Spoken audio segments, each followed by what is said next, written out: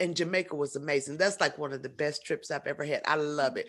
Anybody that's telling me how beautiful I am, look, you look sold. I'm coming back.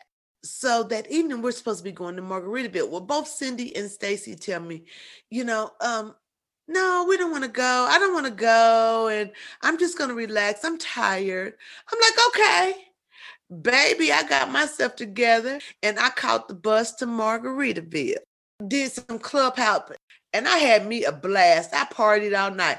And when I get to our cottage, I go into the room and they both sitting in their bed saying, we've been praying for you all night long. I said, well, had y'all went with me, you wouldn't have had to pray for me.